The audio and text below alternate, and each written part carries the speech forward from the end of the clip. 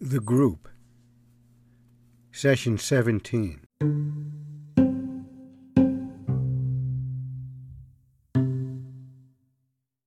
Nova looked at the clock. It was nearly 6:20 p.m. Nova looked back at the letter she had resting on her desk in front of her. She felt excited about what was a greater opportunity for more in her career. She would know next week if she had secured tenure as a professor at La Trobe University. It was something she had worked toward for many years now, as she had completed 6 years of the tenure track as assistant professor. She had sacrificed a lot in her pursuit for this position. Nova had contemplated much about what it might be like if she were to be accepted for the position, and how she would juggle this new role, her private patients, and the group. She wanted it all, but was realistic with the knowledge that something would have to make way for the new role if she were successful. She knew she would miss this group of interesting individuals and had come to like and even love each of them. It was fascinating work and a privileged position to be entrusted with creating an open and containing space for people to explore and work through all that had held them back from being all they could be in time.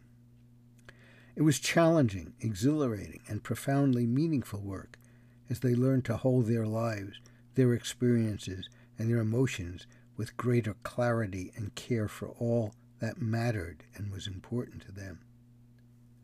Nova decided she needed to wait until she knew more before thinking too deeply about her plan forward. The buzzer sounded for the first of the group members to arrive. Reginald stood at the door, flanked by Paul and Trixie. He was dressed outside of his usual suit. He looked distraught. He had been crying and had accepted Paul's unspoken comfort as he sat beside him on the bench seat that was fixed to the pavement, while they waited together outside the building. Trixie had arrived soon after, and the three of them sat together not talking, but simply sharing the space between them on the busy urban street. They were soon met with the remaining members of the group, and Nova welcomed everyone as usual. Helena, Dolly, and Tony looked at each other, then back to Reginald, and then Paul and Trixie, knowing something big was happening with Reginald. "Reginald, you appear distressed. Are you able to speak about what's happening for you right now?" Nova asked. Reginald looked up at Nova. "I think I'm just like Paul's dad," he said, adding nothing more. Paul furrowed his brows.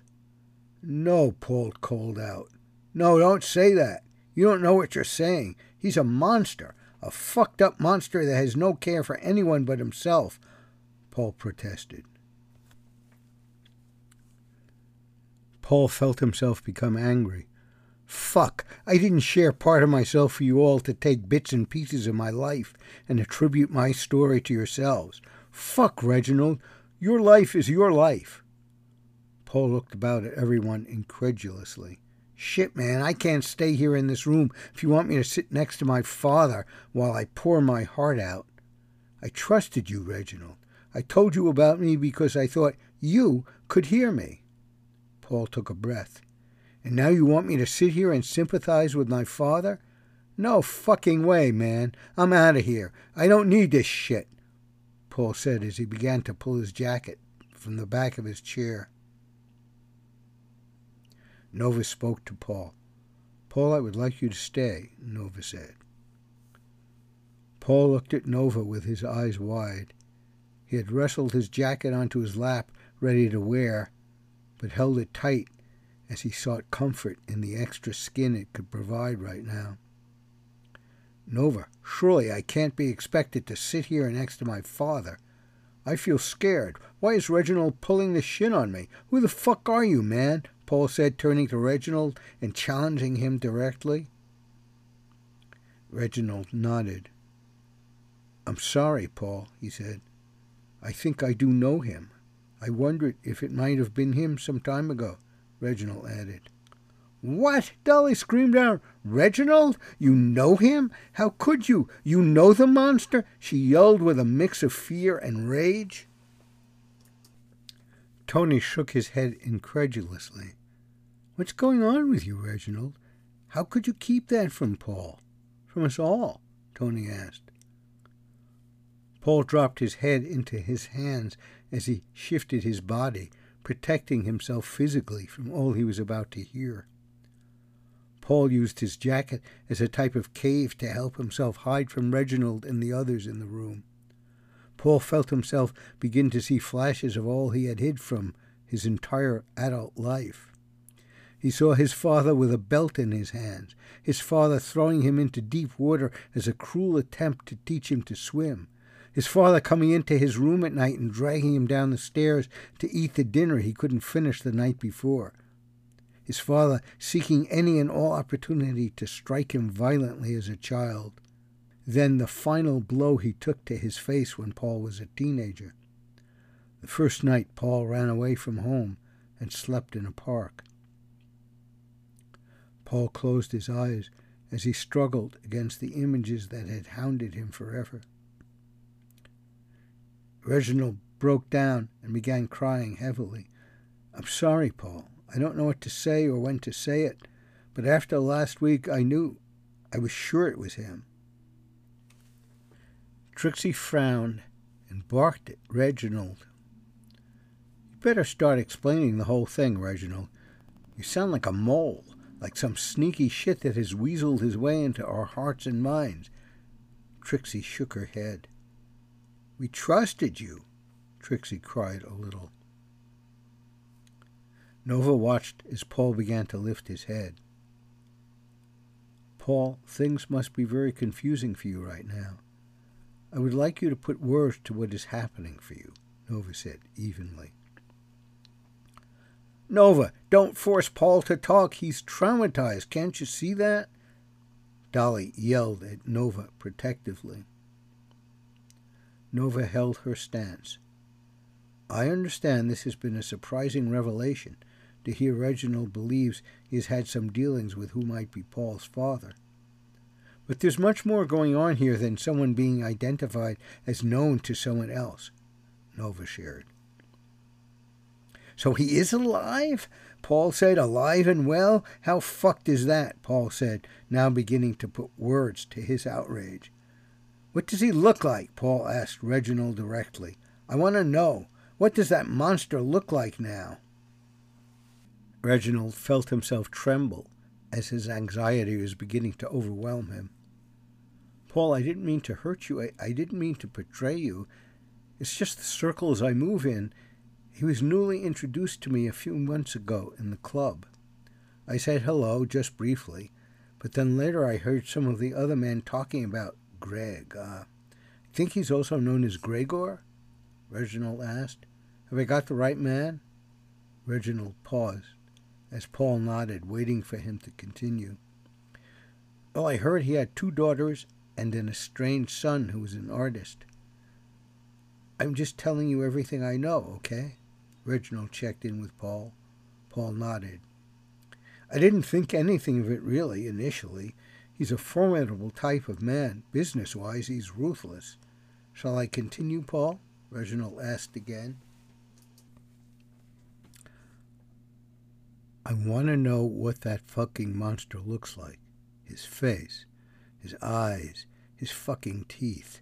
Tell me, Paul said, almost in a trance, as he remembered much that had been buried until now. Reginald pulled at his sweater uncomfortably as the group continued scowling at him in the belief Reginald had brought Paul's abuser into their safe space. And now it was up to them all to disarm the monster, to break him apart into pieces for Paul to tolerate. Then reconstruct him anew, a monster that no longer held power over him, a monster that no longer held power over them all. Paul's monster was a monster they all experienced in some way, and now they had the opportunity to break themselves free of places they still couldn't go to together until now. Well, Reginald's voice trembled a little as he looked to Nova for support. Reginald, Paul is asking much from you right now. He's asking you to report something that has caused him much pain. He's asking you to give him something that no money can fix, buy, or hold. He's asking you to help him break free from his image of his father when he was the most powerful force in his life. He's asking you for this moment, now. We must understand the past as a way of understanding what interrupts the now. You sharing with Paul now is a gift to give him if you are courageous enough to tell him. Be with him. You're not his father. You are not Paul's monster. You are his eyes helping him to see more. It is what you all are to each other. Nova encouraged Reginald to continue. Reginald nodded. He understood what Nova was saying. He took in a large breath before he began. Well, he is a large man, around 6'2", I guess. He's rather unfit looking, heavy. He's balding. I'm not sure what else, Reginald tried. His eyes. What do his eyes look like? Paul asked, now sitting forward, leaning toward Reginald. Reginald put his hand to his chin as he tried to recall. I think brown. Maybe hazel? Reginald shook his head. I'm sorry, Paul. I might just be guessing now. Paul nodded. Were they angry eyes? Could you see his evil? Paul asked. Well, I'm not sure if I would call it that. I do know he has a lot of hangers-on. He has quite a big staff that accompanies him. I think this creates a bigger him, although the general thinking is he's personally rather unlikable, as a man, that is. He does not stand out in the crowd if you were to see him without the entourage. He's hungry. I suppose that's the best way I could describe him. You know how some people eat everything in their path? An insatiable appetite for more than what is offered? As I said, it was a brief meeting. I work in the world of finance, so I come across many quite ruthless business people. The man, as you call them. I don't think I have any answers for you, Paul. But after last week and all that you shared, I felt like he had found his way into me to find you. I can't hold him. I won't be used as a host for his parasitic wants. He doesn't know me or anything about me other than a possible avenue to another stream of funds. Paul, can you speak to what is happening for you right now? Nova asked. Paul dropped his jacket to the floor. So you did feel him, and you survived him. Are you scared of him, Reginald? Paul asked. Reginald shook his head. No, Paul. He's just like all the others. There's nothing personally special about him other than my care for you. I wish I could tell you he had become lame or frail, that he was blind or crippled by guilt, or even that he was alcoholic to help him bury his shame at what he's done to you. But he's just a man living in one stream, a narrow stream of life with little understanding of love and connection to anything real. Reginald said, now feeling stronger, using his words without filter, correction, or fear.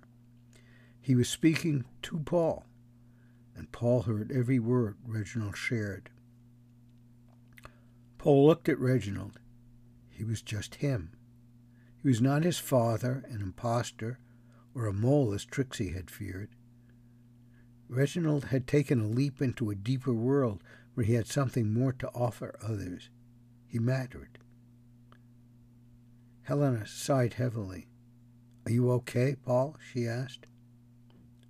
Paul nodded. Yes, I'm okay. I know I reacted strongly. I hope I didn't upset anyone by my response. I've been challenged by much that I had buried since last week. Actually, I think things were starting to get harder to hold at bay for a while now. Just being with you all has been loosening my resistance to look at a lot I thought I had locked away, but in truth, much has been sitting just below the surface for a long time now, Paul acknowledged. It makes better sense of my binge drinking, really. Paul turned to Reginald. Are you okay, Reg? He asked. Reginald nodded comfortingly at Paul. Tony felt excited to see Paul reach out to Reginald and show an appreciation for this shared experience. Reginald, I want to apologize to you, Tony said. I was swept up in protecting Paul, rescuing him from more pain. Reginald sat with the group as one. Tony, you have nothing to apologize for. I understand. I over-identified with the projection from Paul about the man, if you like. Then I fed this identification by my brief experience and knowledge of the abuser. I understand why Paul had a strong response, and I understand how and why you all also had a strong response to the father-son role play between Paul and I. I guess even further, I kind of expected and even felt deserving of punishment, as I too am not being an available father and husband in my own family, Reginald shared. Well, I'm still recoiling from what just happened, Dolly said. This is not a kumbaya moment here. You weren't gentle or considerate of the concerns you had, Reginald. You swallow the identity, as you say, for your own needs to be punished for being selfish in your own family. There was another way. It was another way of sharing the possibility you had met, although briefly, the monster. Dolly shook her head. You're lucky Paul is so forgiving, but I'm not so sure of your judgment. You lead with you. You're not prepared to give up anything, as it seems what was robbed from you as a child gives you a reason to steal from others. But when am I stealing from others, Dolly? Reginald asked, worried to hear more about himself that was uncomfortable to know. You, Reginald, you. You have stolen the husband your wife should have. You've stolen the father your children needed. You won't give yourself to your wife. You won't give yourself to your children, but you give yourself to us and to Chloe and Cindy. You've bound your family to you with money, as if this compensates them for not giving them you. Dolly exhaled, frustrated at what she believed she knew about Reginald. The group sat with Dolly's words. They were harsh, brutal even, but they resonated. Reginald felt himself feel the truth in Dolly's words. Dolly, haven't you just done what you accused Reginald of doing? Helena asked. Dolly frowned at Helena. No, Helena, not even close. Paul needs us. He needs to know he's safe, and we will protect him and his words, no matter what, Dolly defended. But the same rules apply to all of us, and Reginald too, Helena responded. Dolly looked at Reginald. He was in his late 50s.